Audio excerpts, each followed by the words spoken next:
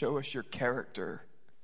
Show us your will and your plans and your intentions. Form and fashion us in the image of Christ Jesus this morning. And every saint said, yes and amen. Yes, Lord. Well, we talked at some point about the life of Oswald Chambers. And today I'm not going to go all the way into his life. I just like to talk to you about his death for a minute by way of introduction. If you remember, during World War I, Oswald Chambers and his wife, Biddy, that was a nickname that he gave her, Biddy, and it just kind of stuck, and their daughter, Kathleen, they moved to Cairo, Egypt, to minister to soldiers. Now, they had been running a Bible school for some years and teaching, but during World War I, they really felt it in their heart that they should move to where soldiers were and to minister to these men. And so they worked for the YMCA, which the YMCA at this point was essentially a program to help soldiers have something to do with their free time so that they wouldn't end up in the bars and with the prostitutes, essentially was the goal. And so the YMCA would have sports and games, and they're just trying to essentially get the soldiers to come spend their time there. Now, Oswald Chambers decided, as the head of the YMCA in Cairo, that he would start to do Bible studies every night and preach the Bible every day. And the YMCA say to Oswald Chambers, we're trying to keep the men out of the bars. And so you preaching every night ain't helping nothing. But the opposite was true, because when an anointed man who's laid down for the gospel begins to preach, the men just came. And Kathleen and Biddy and Oswald became kind of the favored loved ones of the city where they were. Well, it shocked everybody when Oswald died at the age of 43 while they were still ministering in Cairo. You can find pictures of him in this season. He was very skinny and tired. But he just had appendicitis, and he wouldn't take a bed in the hospital because he said there was some soldier who needed that bed. He wasn't going to take a bed. Eventually, they get him to go in and for surgery, but at this point, there's complications, and he passes at 43. And everyone really is totally shook that this anointed, faithful preacher, 43 years old, has now passed. Biddy had this habit, his wife Biddy had this habit since the beginning of Oswald's ministry, since he was lecturing in Bible school or preaching anywhere. She would shorthand all of his sermons or lectures while he was preaching. She shorthand everything that he said. It was her habit, and she kept it all. And so after Oswald passed, one soldier in Cairo says, hey, Biddy, maybe what we could do for Christmas is we could take one of your shorthanded notes of Oswald's sermons, and we could print it, and we could send it to all the soldiers for a Christmas gift because everyone missed him so much. And so they did, and it was a hit. So eventually the YMCA begins to get a hold of Biddy's notes, and they start printing like 10,000 copies of Oswald's sermons, and they'd send them out every month. Now, during Oswald Chambers' life, he wrote and published one book. And today we have something like 40 books published by Oswald Chambers, but they're all Biddy's shorthanded notes that she compiled later in her life so that his ministry continued. She said to a friend, to her sister, by his faithfulness, he speaks to us still. She said at one point, I have such a wealth of notes of Oswald's life that I'll never run out of the spring of devotion. Over 40 books compiled by Biddy, and My Utmost for His Highest, is still in print today. The first copy was Biddy self-published in 1927, and the book is still in print today. And so Oswald Chambers' thoughts and devotions are still being shared. Now, I hadn't thought about Oswald Chambers in some time. I hadn't read anything from him in some time, but I stumbled into him this week, and as I was reading a book on prayer, my mind began to think about Biddy, knowing that Biddy is the one who compiled the work. And I began to think about her saying to her sister, he's gone, but I have his words, and his words are sweet to me still. And I have a fountain of Oswald's thoughts and life and his wisdom and his theology and his will and his purposes and the deepest, most secret places of his heart I have in his words. I've never met the man. Obviously, he dies like a century before my life, but I still feel like I know him because I have his words. Words are strange things. They're not merely syllables strung together to make sounds. Words are the vehicle by which we express the deepest things of our own inner man. That's why Jesus says, it's not what goes into your mouth which defiles you, it's what comes out of your mouth, because out of the overflow of your heart, your mouth speaks. Biblically speaking, the word heart, cardia, used in the Greek, it doesn't just mean the thing that pumps in our chest. It's that most sacred sanctuary of your inner man. And words are the vehicle by which the most sacred thoughts and intimate passions and convictions now flow out of my inner man. They are articulated through speech, and you are hearing the innermost convictions of who I am. And so Biddy says, I don't have him, but I have his words. And John today, in a fascinating way, he describes Jesus as the eternal Logos of God. That Greek word Logos, it just means word. He says that Jesus is the eternal expression of God's most inner thoughts and heart. Jesus is the Godhead's most inner convictions expressed so that you could comprehend them. Some translators, rather than choose the word word, in the beginning was the word, they've chosen the word, in the beginning was the reason of God, because logos is where we get the word logic. And so they're trying to communicate the idea that Jesus is the very reasoning of God's heart expressed for us. Reason is not the right translation. The right translation is word, because there are other things happening there, but it's profoundly and mysteriously important that we recognize that when God wanted to reveal to humanity what was going on in him, Jesus. When God had something to say to you, Jesus. When God wanted to reveal his passions, his convictions, his heart, Jesus. Very much what John is saying. The incarnate Logos of God in this man, Christ Jesus. Now, before I get too ahead of myself, let's read the scripture because y'all trying to get me sidetracked. We'll read John 1 through 5 again, just to get context, and we're going to focus in on the single Greek word Logos today. In the beginning was the Word, the Logos, and the Word was with God, and the Word was God. He was in the beginning with God. All things were made through him, and without him was not anything made that was made. In him was life, and the life was the light of men. The light shines in the darkness, and the darkness has not overcome it.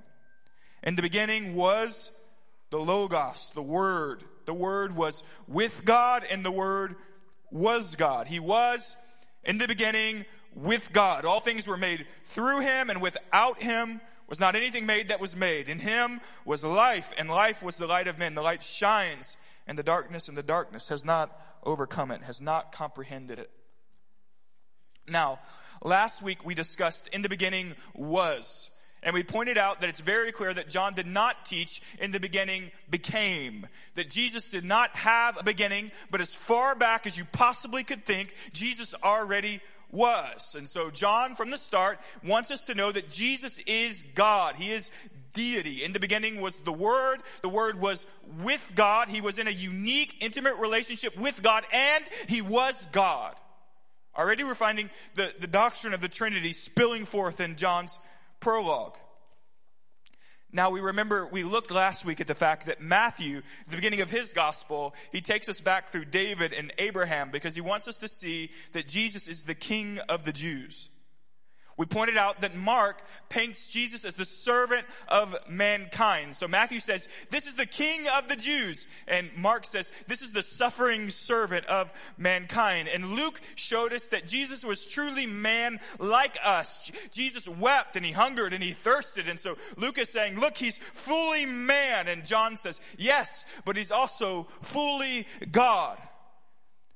So in the themes of the gospel, we see the King of the Jews, the servant of humanity, the man, fully man like us, and the divine one from eternity past.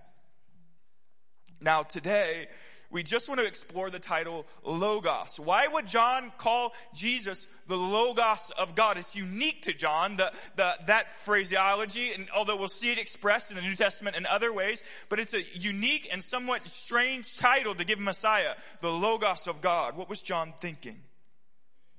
In the beginning was the Word.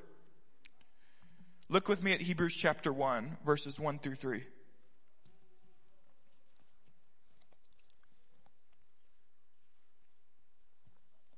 Long ago, at many times and in many ways, God spoke to our fathers by the prophets. But in these last days, he has spoken to us by his Son, whom he appointed the heir of all things, through whom also he created the world. He is the radiance of the glory of God and the exact imprint of his nature. And he upholds the universe by the word of his power. Long ago, and many times and in many ways, God spoke to us by the prophets. But here in these last days, God has spoken to us by the Son, through the language of the Son. He has declared his final word through the Son, who is the radiance of the glory of God, the exact imprint of his nature. Again, Trinitarian theology. What does God say to us? He says Christ. Christ is God's declaration. Christ is God's message. Spoke through the prophets, today declares through Christ himself. Look with me at John chapter 1, verse 17 through 18. For the law was given through Moses. Grace and truth came through Jesus Christ. No one has ever seen God, but he who is at the Father's side has made him known. No one has ever seen God, the only God, who is at the Father's side, has made him known. Christ has made the Father known. The Greek word translated here for made him known is the same word we would use to describe what it means to exegete scripture or to exegete a topic. It kind of means Jesus expository papered the Father. We had never seen the Father, but Jesus perfectly and exactly, precisely has made God known to us. It was the ministry of Christ to reveal the goodness and the glory and the majesty and the mystery of this eternal, majestic God of the universe. No one has ever seen him, but Christ exegeted him. Christ expository papered him. Christ explained him perfectly. He is the exact image of God for you to see. Behold. Look with me at John 14, verse 8 through 10. Philip says to Jesus, Lord, show us the Father, and it's enough for us. And Jesus says to him, have I been with you so long, and you still do not know me, Philip? Whoever has seen me has seen the Father. How can you say, show us the Father? Do you not believe that I am in the Father and the Father is in me? The words that I say to you, I do not speak on my own authority, but the Father who dwells in me does his work. When you see me, Philip, you have seen God. I express him perfectly. Christ is the incarnate revelation of the Godhead.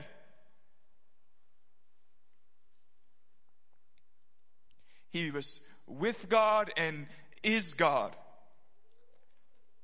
Now there's a lot of talk about this concept of Logos in commentaries and in debate. And so just really quickly, I'll throw out a few ideas for you and then we'll try to hone down on what we really think is being said here. D.A. Carson points out in his John commentary that the Stoics spoke of Logos as the rational principle that governs the universe. And this principle is understood to create the rational human soul. And so Logos, or logic, is the undergirding principle by which the entire universe is created in the Stoic philosophy. And so some have said maybe John's interacting with this idea, saying, no, you're looking for the undergrounding principle that creates the universe. The Logos is Christ. Someone say maybe that's what he's doing there. I don't quite think that's what John had in mind. Philo, the Jewish philosopher, was a century before Christ, referred to the ideal man as the Logos. he's kind of playing with a Platonic idea, as if there is a perfect world and then there's the shadow of the perfect world from which we exist in. And in Philo's idea, there was the perfect man, and then there was the shadow of the perfect man, which we would be the shadow, but Christ would be the perfect man. Again, I don't quite think that's what John had in mind. Some say that John's interacting with Gnosticism, and Gnosticism kind of teaches the same thing, that there's the perfect spirit world, and then there's the material world, and sometimes they would refer to the perfect spirit world as the Logos, and so maybe John is calling Jesus the perfect spirit, and that's clearly not what John's doing. Gnosticism wasn't even really in full swing yet. It's pretty clear, I think, when you read honestly, that John's still interacting with Genesis chapter 1. When he calls Jesus the Logos of God, he wants you to think of God saying, "Let there be light." And Jesus is the vehicle, the speech, the Logos that creates and upholds. Without trying to draw distinctions too sharply, because I think it was Pastor Dave Hess that was with us who talked about every time we try to define the Trinity up, you just end up making a mess. And so without trying to dice the Trinity up perfectly, I think that there is a hidden thing happening here when John refers to Christ as the Logos by referring to Christ as God's thoughts, his character, his will, and his plans all being manifested through an articulated speech. And so in a really strange way, and again, you don't want to take this too far. Every analogy breaks down at some point. In a really strange way, your words are not you, but they're even more you than you sometimes. Do you understand what I mean? Your words are outside of you. They're expressed outside of you, yet they carry the most intimate things of you. And so it may be that John's playing with the Trinity a bit by calling Jesus the Logos of God. He is God. Jesus is not the Father. The Spirit is not the Father. Yet they are perfectly one being. 3 persons, 1 being. 3 persons, 1 God. Jesus is the expression of the Father's heart. Outside of the Father, yet perfectly the Father. It may be that John's playing with those concepts. Again, you don't want to press that too hard because all those analogies the Trinity is just beyond what our finite minds can work out.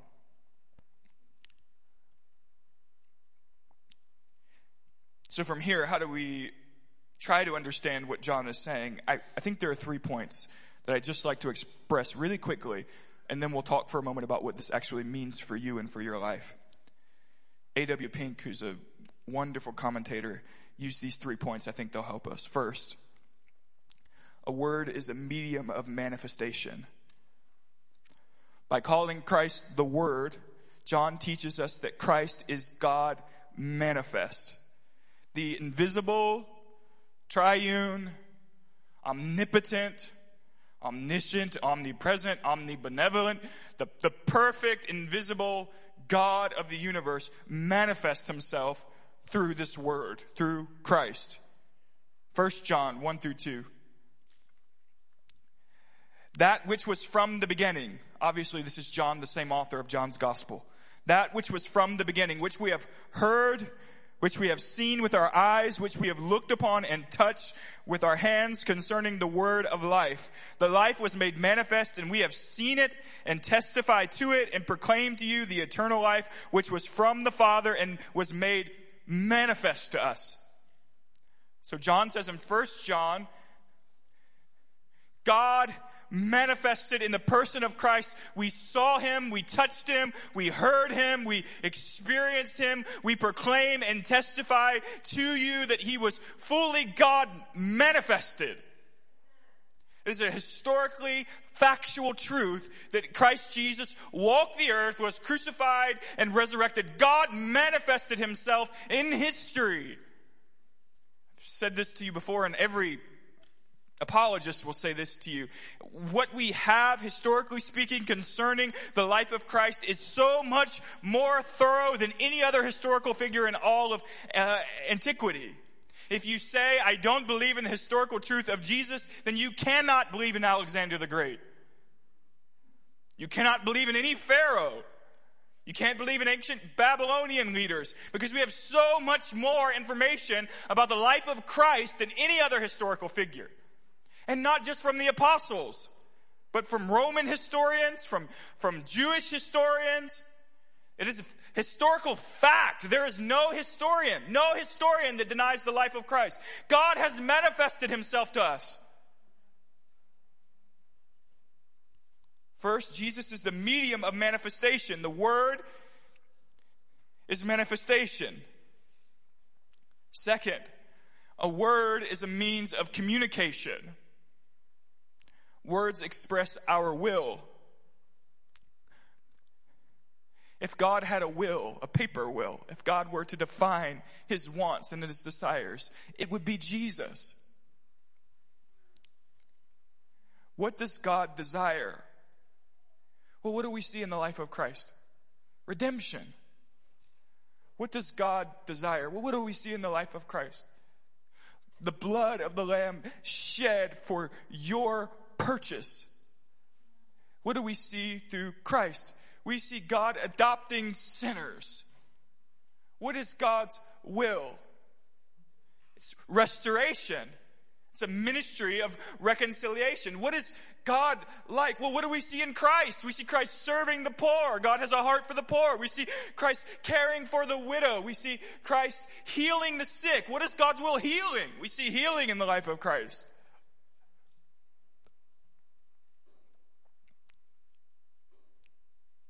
What is God's will? To purchase you back from the grips of hell.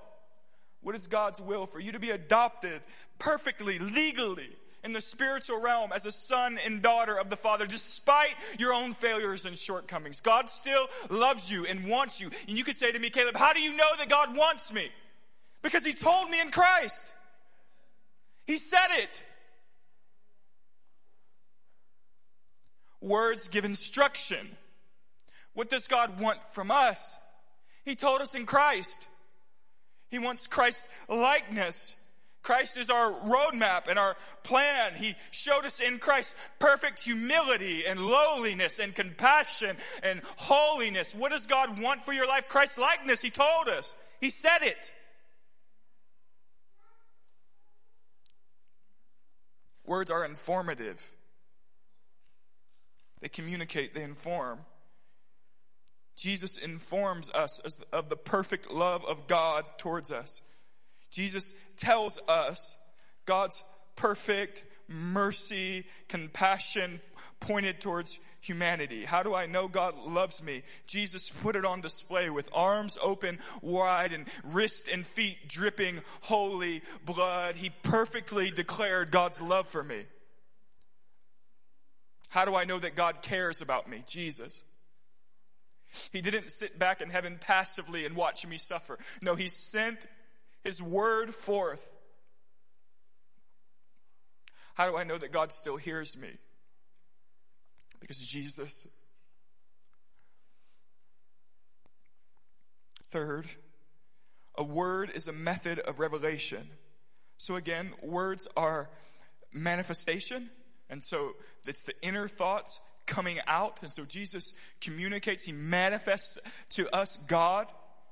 Words are means of communication. And so God communicates to us his own redemptive plan, his own will. He informs us of his intentions through Christ. And third, a word is a method of revelation. Pink writes, by his word, a speaker exhibits both his intellectual caliber and his own moral character. By the word of Christ, we experience the wisdom of God from generations past. By the word of Christ spoken, we see his mysterious, perfect providence, that before the foundation of the earth, he knew me and he planned my redemption. He made a way for me while I was yet a sinner. Christ died for me. Christ is the manifestation of God's wisdom. Christ is the brilliance of God. What paradigms we see in the King of the universe serving us, washing our feet. What paradoxical beauty we see at the perfect, holy Lamb of God dying a sinner's death to redeem me. We see God's wisdom, his brilliance. We see God's character. What do we learn from Christ? That God is truthful. He has shown us truly that he is slow to anger and extending mercy to generations. Christ has shown us the values of God. Your mama told you that sometimes it's best to close your mouth, because if you open it, you're going to have something bad to say. God has not closed his mouth.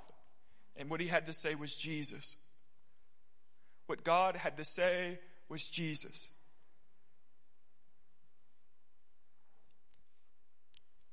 What does God love? What did Jesus love? Humanity, the downtrodden. Jesus loved redeeming the adulterous woman caught in her adultery. Jesus loved having a meal with Zacchaeus, the thief, and seeing his life turned around.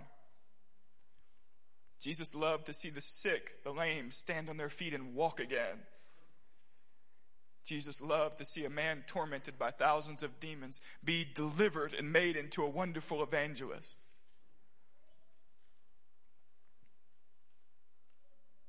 And every time Jesus turns water into wine, you know, the plainness of water into the beauty and the richness of wine, God is declaring to us, I am a God of redemption. Look up. Christ is the revelation of who this mysterious, invisible, infinite God of the universe is. He is the Father's letter to us. He is God's speech. God made a speech to you and I through the life of Christ. He's the Father's greatest speech. Christ is the diary of God, where we learn of the deep things of the Father's heart. He is the Alpha and the Omega. That obviously means that he is the beginning and the end. It also means that he is the language of God. What language does God speak? Christ. Well, from there, you could say, Caleb, but what does that really have to do with my life?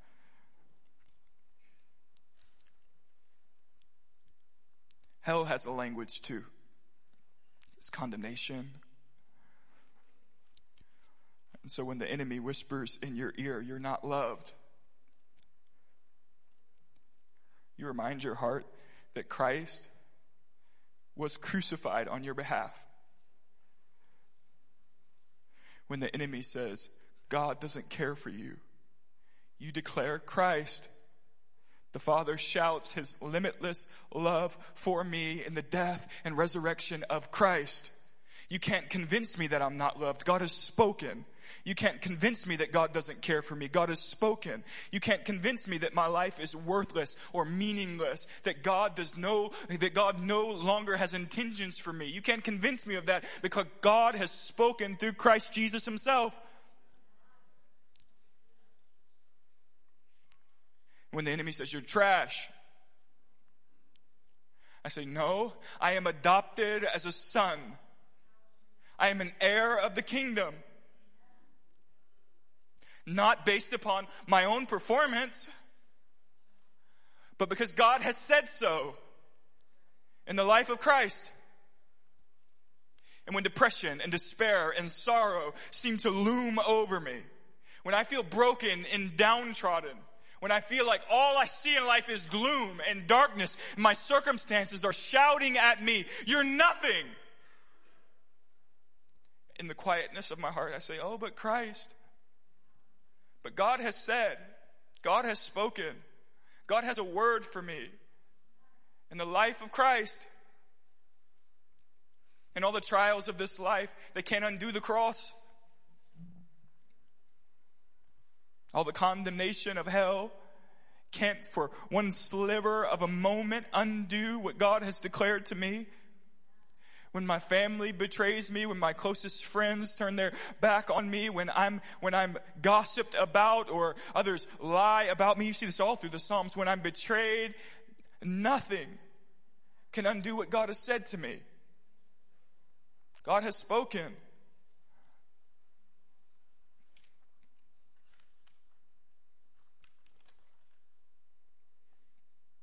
when you're intimidated, when you're tired, when it feels like defeat and there's no way the situation can turn around? Do you know that the stone was rolled away? The tomb was empty.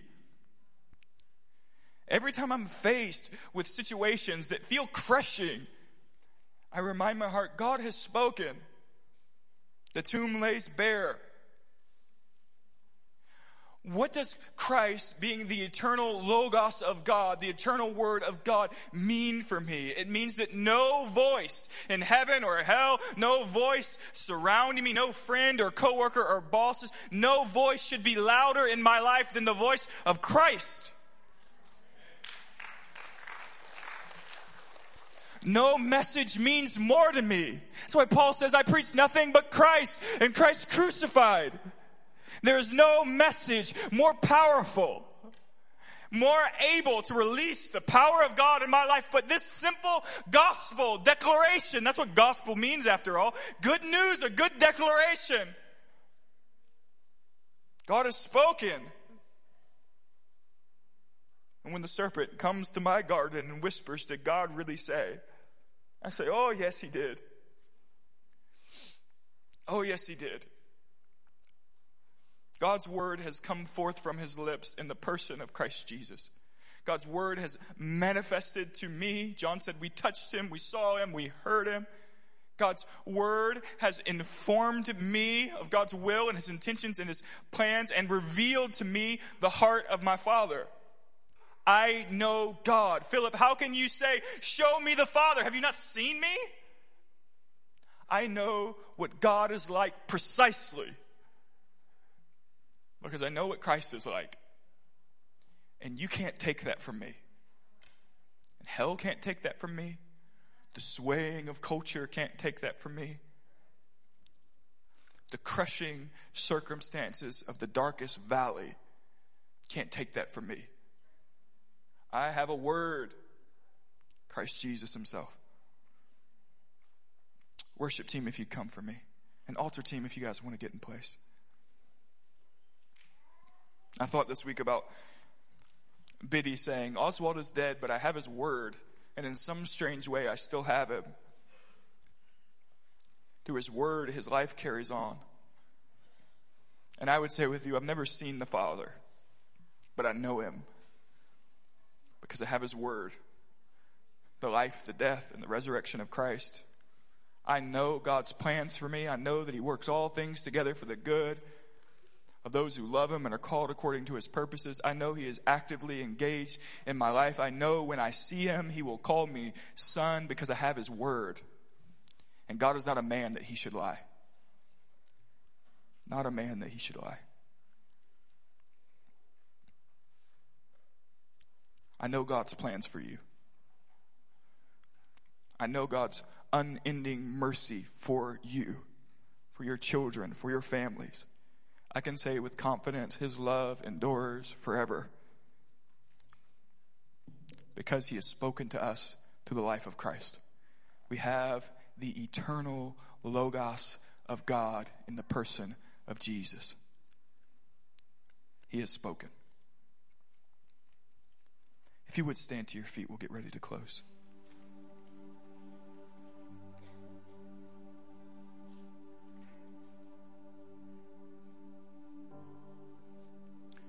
First, if you've never surrendered your life to Christ, if you would say, I'm not a Christian, maybe you would say to us, you don't know the life I've lived. I've really messed up. I've had sexual immoral relationships or financial or gossip or slander. I've been an evil person. I would say to you, none of that matters because God has told us that none of that matters because Jesus' blood was shed for your forgiveness. Forgiveness is available today. Look at me. Forgiveness is available today. Mercy. What has God revealed to us in Christ? I am merciful. You can have mercy today. It doesn't matter the way that you lived yesterday. It's whether or not you will surrender your life to Christ today. Quit running from him. Quit turning your back on him. Quit ignoring the gospel when it's presented before you. Today's the day of salvation. You can know him today. Life is short, man. Tomorrow's not promised. In a moment, you could be caught into glory. And your sins will either be judged or washed. And this morning I offer to you a washing in Christ's name. Be forgiven. Next, there were a few things that we felt as we prayed this morning. One was that there were some who are in some sort of isolation, and a brother felt like God was saying, come out, take off the grave cloths. Now's the time to get right with God, to have intimacy with God again, to come out of your place of despair. There was a word that confusion was trying to triumph over our body, and that in confusion we were going to lose our zeal for God. And the word was that God wants to instill hope again this morning. There was a word that someone's struggling with left ear pain, or maybe an elbow issue. If any of those physical things are you, we believe God's here to heal you. If any of those things stuck for you, I want to ask you to come to the altar now. The altar's open now. Go ahead and come. Don't hesitate. And worship team, if you go ahead and lead us just for a moment.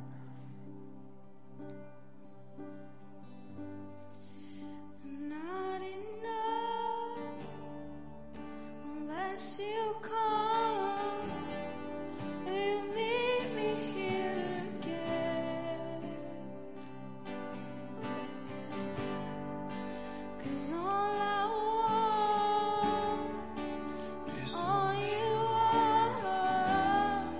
Will you meet me here again? Thank you, Jesus. Thank you, Jesus. Come on, sing. Not enough unless you come. Will meet me here again. Hallelujah. Oh God, 'cause all I want Hallelujah. is all you are. Will you meet me here again? See, not for a minute, not for a minute. Was I forsaken? The Lord is in this place. The Lord is in this place. Come, Holy Spirit, dry bones awaken.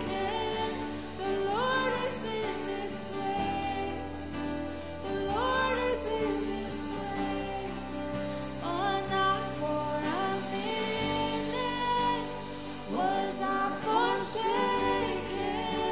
The Lord is in this place. The Lord is in this place. Come, Holy Spirit, dry bones awaken. The Lord is in this place. The Lord is in this place. So this morning, I declare the peace of God over your life. I declare the goodness of God over your family. The mercy of God covers you. Lord, we thank you for the blood of the Lamb over every doorpost. We thank you for the word of Christ, for the speech of God, for your declaration that you love us. Hallelujah. If you would just thank him this morning. Thank you, Jesus. Thank you, Jesus. Thank you, Jesus. Thank you, Jesus. Well, hey, the altars are going to stay open. You don't have to rush out of here. The worship team's going to stay in place. But you're officially dismissed. If you need ministry, just hang. Just hang out and worship. But if not, you are free to get out of here. We love you so much. We pray you have a wonderful week.